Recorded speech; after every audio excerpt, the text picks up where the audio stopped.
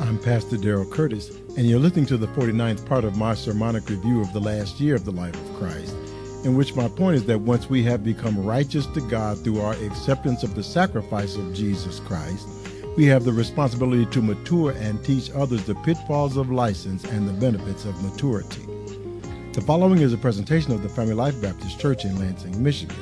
For more audio and video content, please visit FamilyLifeBC.com.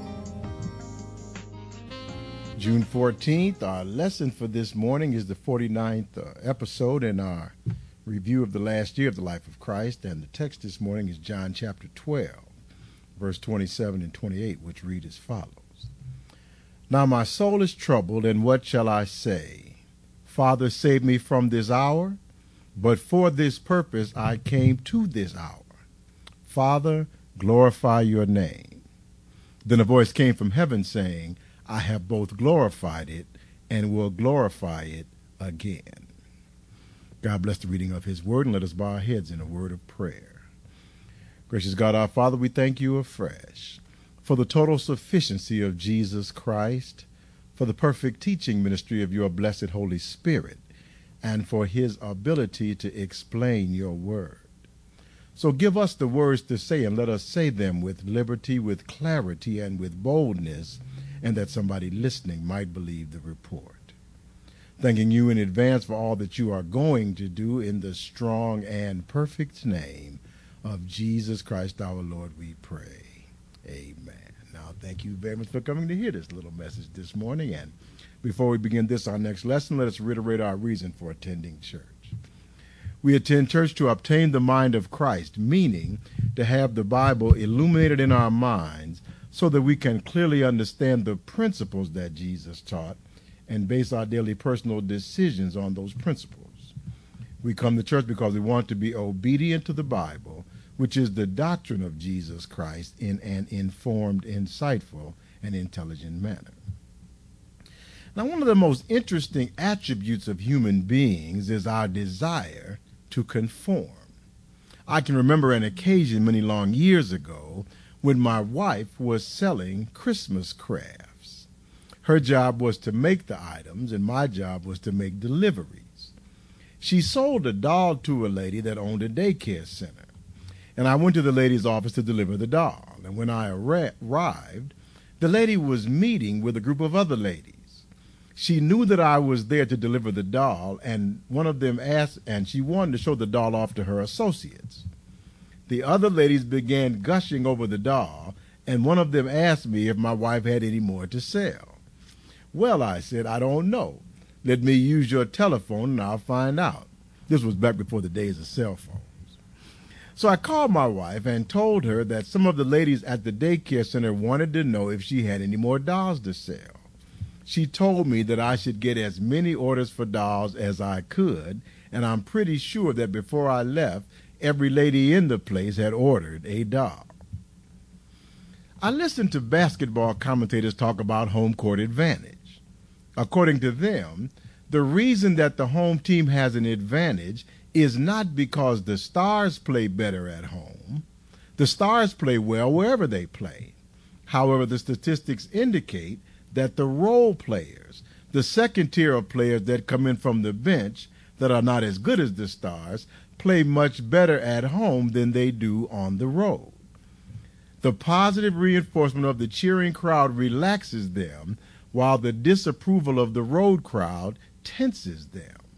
And in a game in which the average winning score is less than 10 points, a couple of role players playing well could easily be the difference in the game. Not only that, the crowd affects the refereeing. I just watched Dwight Howard foul out of both games between Orlando and Cleveland played in Cleveland, rarely playing over half the game. At home in Orlando, however, he played as much as he wanted and was rarely in foul trouble. Coincidence? I don't think so. Many people are heavily affected by their surroundings, and it is a strong person that can refuse to conform to the norms of his environment. Genesis chapter 3, verse 6 tells us, so when the woman saw that the tree was good for food, that it was pleasant to the eyes, and a tree desirable to make one wise, she took of its fruit and ate. She also gave to her husband with her, and he ate. Now, why did the man eat? The man was instructed by the God that created him not to do so. Unfortunately, at the moment that the man had to make the decisions, the man's wife was there to influence him rather than God, and there is an old saying that the squeaky wheel gets the grease. We are all affected by the people around us, and although our principles count and our ideals matter in our decision making, we generally find it much easier to conform when faced with the united front of opinion. The majority generally has the strongest will. That's what mob psychology is all about. Now, how does the devil rule and reign over us? The devil generally seduces the most articulate and influential person by awarding them some type of short-term advantage. In our example, Genesis 3, 4, and 5 says, "And the serpent said to the woman, You will not surely die, for God knows that in the day that you eat of it, your eyes will be opened, and you will be like God, knowing good and evil." What a seduction. How could the woman resist wanting to be like God? Of course, although the serpent gave the woman his personal assurance that she would be like God after she ate the fruit that God specifically forbade her to eat, the serpent did not give the woman any proof to back up his claim. But you see, the serpent knew that he did not need to prove anything, because he had already given the woman something that to the emotionally oriented individual is much more powerful than objective proof. The serpent gave the woman the assurance that she could have immediate gratification. And the promise of immediate gratification will seduce most people into whatever form of activity that you wish to seduce them, and will also cause them to seduce others. Now, when Jesus came to the earth, he was given an objective by God that was not at all seductive. Jesus explained his objective to Nicodemus in John chapter 3, verse 16 and 17. He said, "For God so loved the world that he gave his only begotten Son, that whoever believes in him should not perish, but have everlasting life. For God did not send his Son into the world to condemn the world, but that the world through him might be saved." So Jesus came to save the world. What did Jesus actually have to do? In Matthew 17, 22 and 23, the Bible says, "Now, while Jesus and his disciples were staying in Galilee, Jesus said to them, 'The Son of Man is about to be betrayed into the hands of men, and they will kill him, and the third day he will be raised up.'" So now, to save the world, God the Father has given Jesus the duty of dying, and not dying peacefully in his bed of old age after a well-spent life. Jesus has been commanded by God to die brutally, cruelly, hideously, and horribly. And this is not the kind of objective that seduces most people. And it doesn't seduce Jesus. Jesus reacts in our text, John chapter 12, verse 27, "Now my soul is troubled, and what shall I say? Father, save me from this hour, but for this purpose I came to this hour." Now, there's a clear difference between the objective of Jesus and the objective of the man in the garden. The man's objective was to satisfy his wife, who wanted them to be like God by conforming to her suggestion to eat the fruit. The man's objective was contrary to the plan of God, which our objectives generally are when we are satisfying a personal desire. And God tells us to follow his plan rather than our own personal plans. In Isaiah 55, 6 through 11, which says, "Seek the Lord while he may be found. Call upon him while he is near. Let the wicked forsake his way, and the unrighteous man his thoughts, let him return to the Lord, and he will have mercy on him, and to our God, for he will abundantly pardon. For my thoughts are not your thoughts, nor are your ways my ways, says the Lord. For as the heavens are higher than the earth, so are my ways higher than your ways, and my thoughts than your thoughts. For as the rain comes down and the snow from heaven, and do not return there, but water the earth, and make it bring forth and bud, that it may give seed to the sower and bread to the eater, so shall my word be that goes out from my mouth. It shall not return to me void, but it shall accomplish what I please, and it shall prosper in the thing for which I sent it. Now, apart from our desire to do that which we think is best, irrespective of the wisdom of God, our biggest problem in life is that we don't think like God. The woman was easily deceived by the serpent, not because the serpent was so seductive, but rather because her thinking caused her to stray from the plan of God. And it was not that she did not know the plan of God, but that she did not think that God's plan was in her best interest. Jesus' disciples thought similarly. You may remember an incident that we covered a few months ago. Matthew chapter 16, verse 21 records, from that time, Jesus began to show his disciples that he must go to Jerusalem and suffer many things from the elders and the chief priests and scribes, and be killed and be raised the third day. So Jesus tells his disciples the nature of his mission. What is their response? Matthew 16:22 says, Then Peter took Jesus aside and began to rebuke him, saying, Far be it from you, Lord, this shall not happen to you.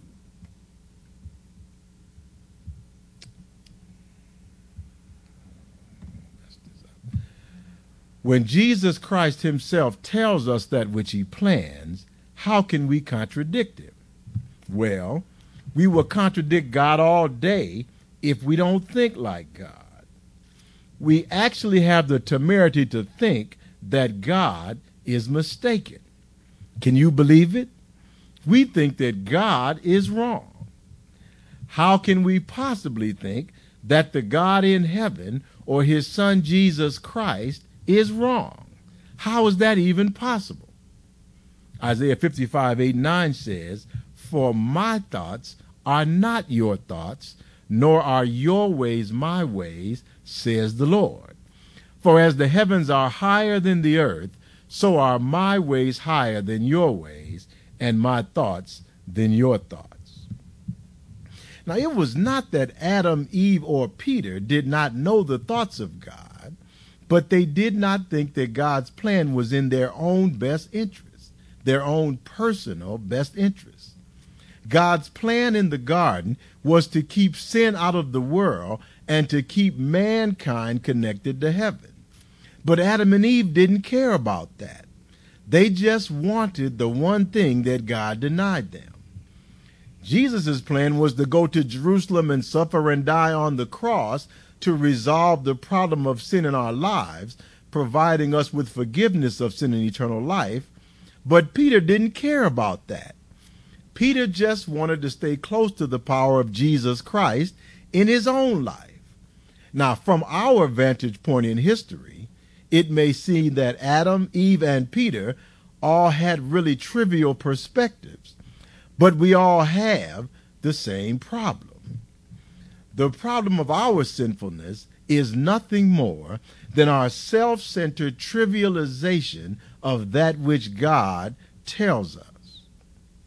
The most important part of having God-given rights and abilities is having God-given responsibilities. And responsibilities mean that we have to look past our own personal, parochial interests to see the big picture of the plan of God for our lives and for the life of the world. God gives us all free will, but he calls upon us to use our freedom with restraint and to the furtherance of the greater good of the world, which will usher in the coming of his kingdom.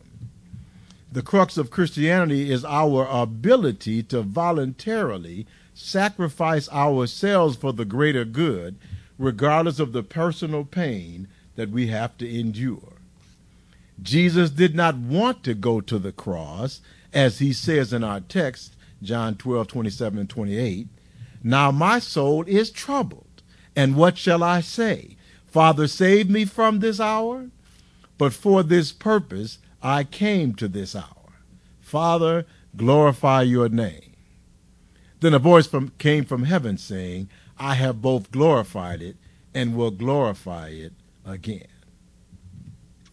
The most important part of having rights is fulfilling the responsibilities that our rights bring.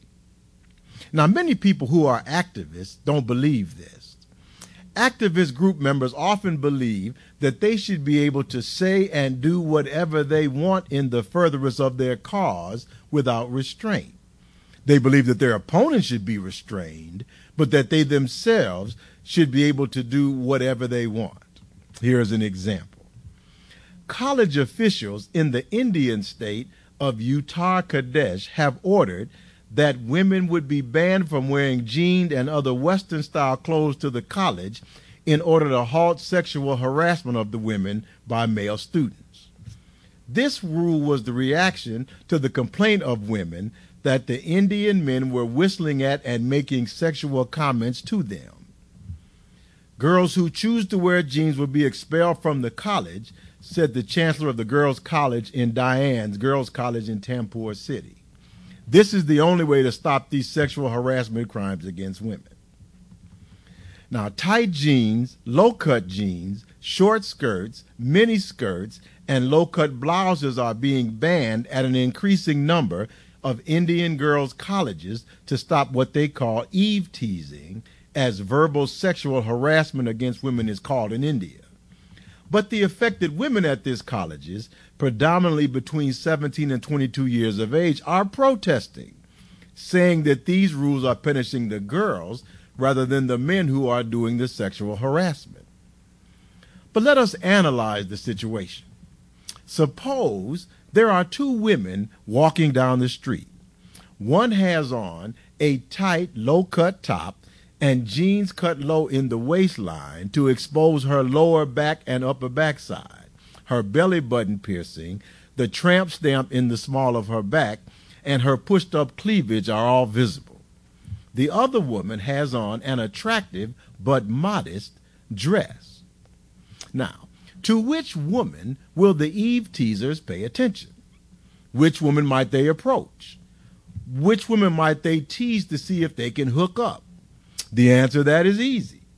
The woman that is showing off her wares, the woman that is acting in a provocative manner, the woman that is advertising her social availability, the woman that is dressed as though sex is on her mind.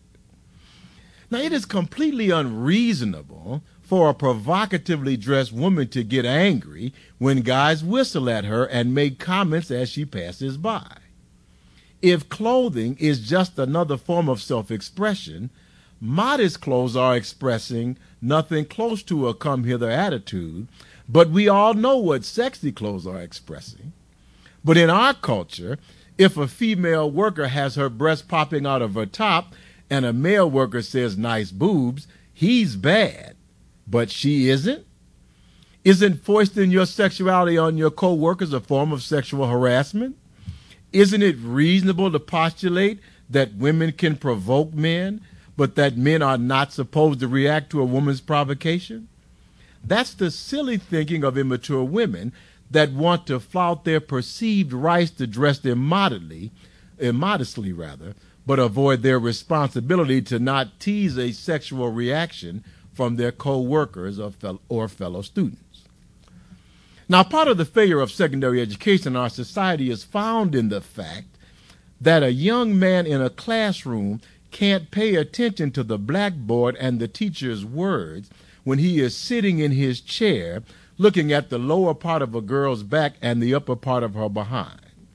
When we examine the historical learning environments in our most prestigious colleges and universities, even our historically black colleges and universities, we see that those institutions were originally single-sex learning environments simply because of the difficulty men have concentrating on academics when they are surrounded by nubile young women, even when those women were dressed conservatively as they were in previous days. Now young men can't even remember what classroom they're supposed to go to when they're surrounded by young women with their belly buttons showing over low-cut jeans and short tops. And if young women don't want this type of attention, they ought not invite it, as the Indian college officials say. And even if the young women want attention, the educational establishment ought not allow it, because sexual attention in the classroom detracts from the student's ability to concentrate on their studies. Now, a woman responded to the article in the news concerning the ban on provocative dress in Indian colleges. She wrote, "When I entered high school, it was the first year that girls were allowed to wear pants. Now clothing standards have dropped to the point that girls are allowed to come to class almost undressed. I would have screamed my head off in high school that it's unfair to restrict girls from wearing what they want to wear. But now that we've had 30 years of half-dressed high fashion, and I have become older and wiser, I understand why modesty makes sense. Our schools, especially here in California, are a complete disaster. Now, there are many reasons for it, but requiring that girls dress modestly and that boys dress respectfully would be a good start at correcting the learning environment. Since hormones are bubbling like volcanoes, especially in teenagers, simple steps like this would make a difference. I would be for school kids wearing uniforms because it puts students into a different frame of mind. Trying to get kids to sit still, pay attention, and get an education is difficult, as we see from our dismal failure rate in the last 2 to 3 decades in education. However, it is imperative to the future of our country." She says, "Now looking back, it amazes me how much my opinion has changed. It is said that the devil is in the details, and I must concur. The small things that I thought wouldn't matter at all have turned out to be very important, not only in and of themselves, but also in the fact that they are the building blocks upon which every other decision is built. It is really hard to see this when you are 15 or maybe even 25. But as I have accumulated experience in life, it has become very clear. And that's why you do not allow children to make decisions that they lack the wisdom and maturity that adults that are supposed to be leaders have."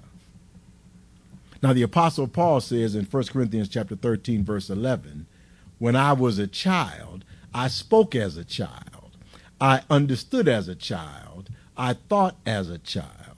But when I became a man, I put away childish things."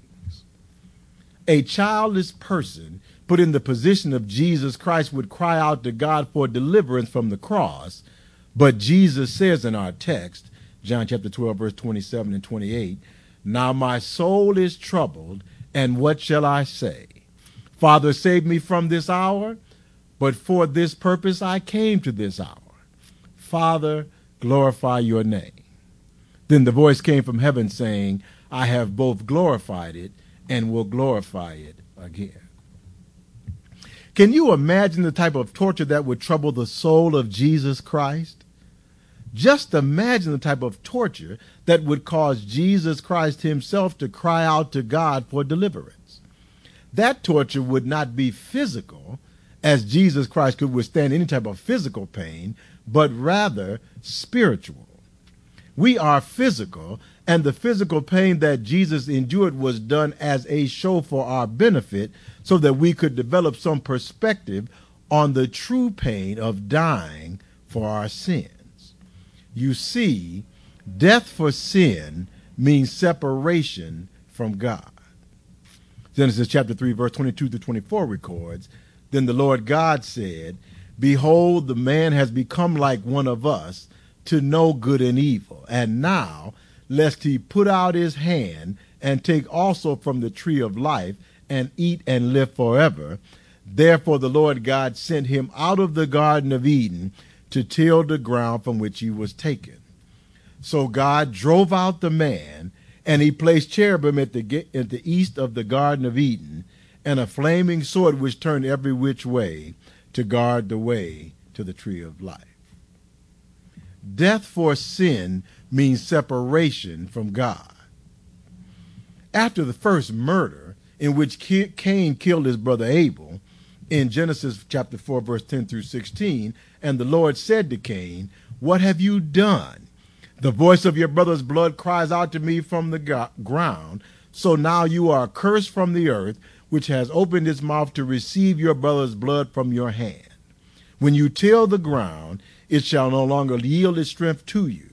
A fugitive and a vagabond you shall be on the earth." And Cain said to the Lord, "My punishment is greater than I can bear. Surely you have driven me out this day from the face of the ground. I shall be hidden from your face. I shall be a fugitive and a vagabond on the earth, and it will happen that anyone who finds me will kill me." Then Cain went out from the presence of the Lord and dwelt in the land of Nod on the east of Eden. Death for sin means separation from God. But Jesus Christ was one with God. As John chapter 1, verse 1 and 14 tells us, in the beginning was the Word, and the Word was with God, and the Word was God, and the Word became flesh and dwelt among us, and we beheld his glory, the glory as of the only begotten of the Father, full of grace and truth. So how is this Jesus Christ, who is one with God, going to be separated from God?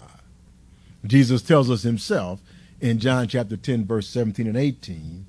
He says, "Therefore my Father loves me, because I lay down my life that I may take it again. No one takes it from me, but I lay it down of myself. I have power to lay it down, and I have power to take it again. This command I have received from my Father." So unlike Adam, Cain, or any of us, Jesus has the power to separate himself from God and then restore his relationship with God after their separation.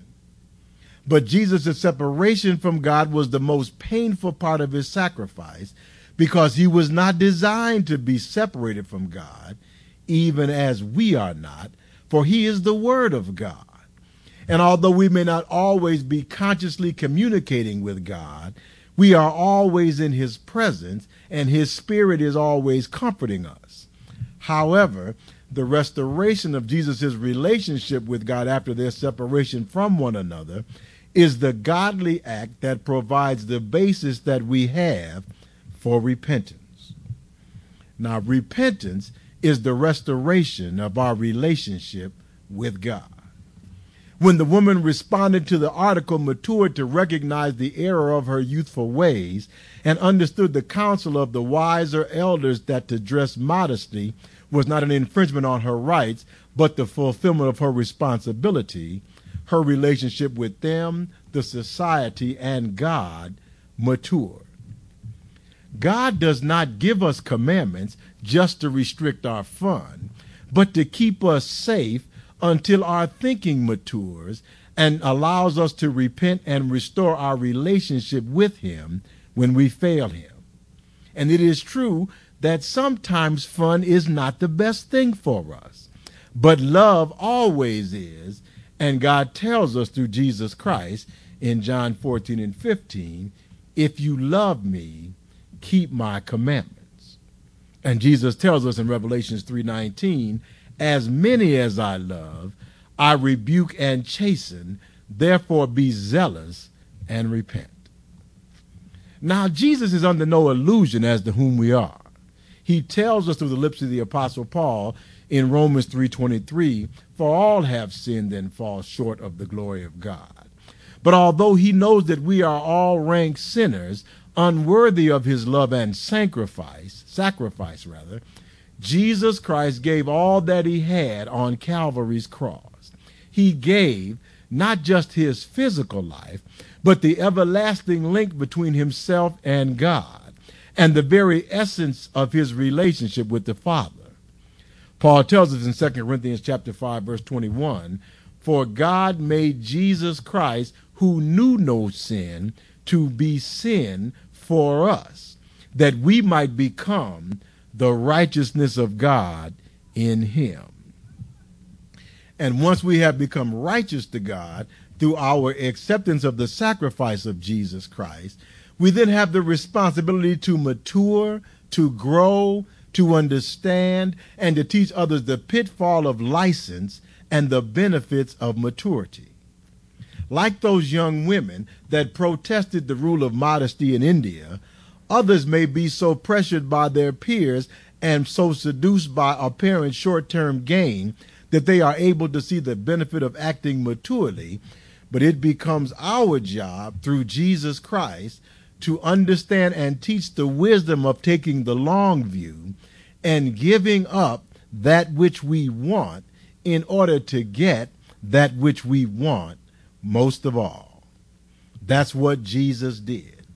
He gave up his life in order to gain everlasting life, not for himself, but for us. As John chapter 3, verse 16 and 17 tells us, "For God so loved the world that he gave his only begotten Son, that whoever believes in him should not perish, but have everlasting life. For God did not send his Son into the world to condemn the world, but that the world through him might be saved." So as we go down from this place today, let us, as Romans 12 and 2 tells us, not be conformed to this world, but be transformed by the renewing of our minds, that we may prove what is that good and acceptable and perfect will of God. Let us not ask God to save us from this, our maturation process, but let us embrace this, our transformation process, however painful we may find it. Let us resolve to follow the commandments of God, whether or not we understand them, as we take on the mind of Christ, meaning to have the Bible illuminated in our minds so that we can clearly understand the principles that Jesus taught and base our daily personal decisions on those principles. Let us become obedient to the Bible as was Jesus Christ in an informed, insightful, and intelligent manner. And that is our lesson for today. Let us pray. Gracious God, our Father, we thank you this morning for this lesson, and we ask you, Lord, that you would help us to not be conformed to the things of this world. There's great foolishness in this world, Lord, and there are many who are caught up in foolishness. And the world seems to be foolish, and the peer pressure seems to point us toward foolishness. But we ask you, Lord, that you would give us the strength through the power of the Holy Spirit that we might be able to personally buck the trend, that we might be able to follow your commandments, and that we might be able to say, even as Jesus said, that we do not want to be taken away from the hour that we have, but that we want to go through the hour in order to glorify your name. We ask you that you would give us strength as we go down from this place. Keep us safe from all of the negative influences around us, and gird our minds with strength that we might be able to withstand them. And now, Lord, we're praying for all that are in the house today. We ask you that you would give us traveling mercies as we go down from this place, and then bring us back once again at the appointed time. And now, Lord, we thank you for all these things. We thank you for your goodness, for your mercy, and for your grace. And most of all, we thank you for your sacrifice on the cross, for rising from the dead on that Sunday morning. Thank you, Lord. In the wonderful name of Jesus, we pray. Amen and thank God.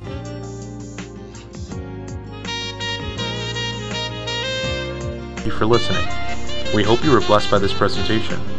For more audio and video content, please visit FamilyLifeBC.com.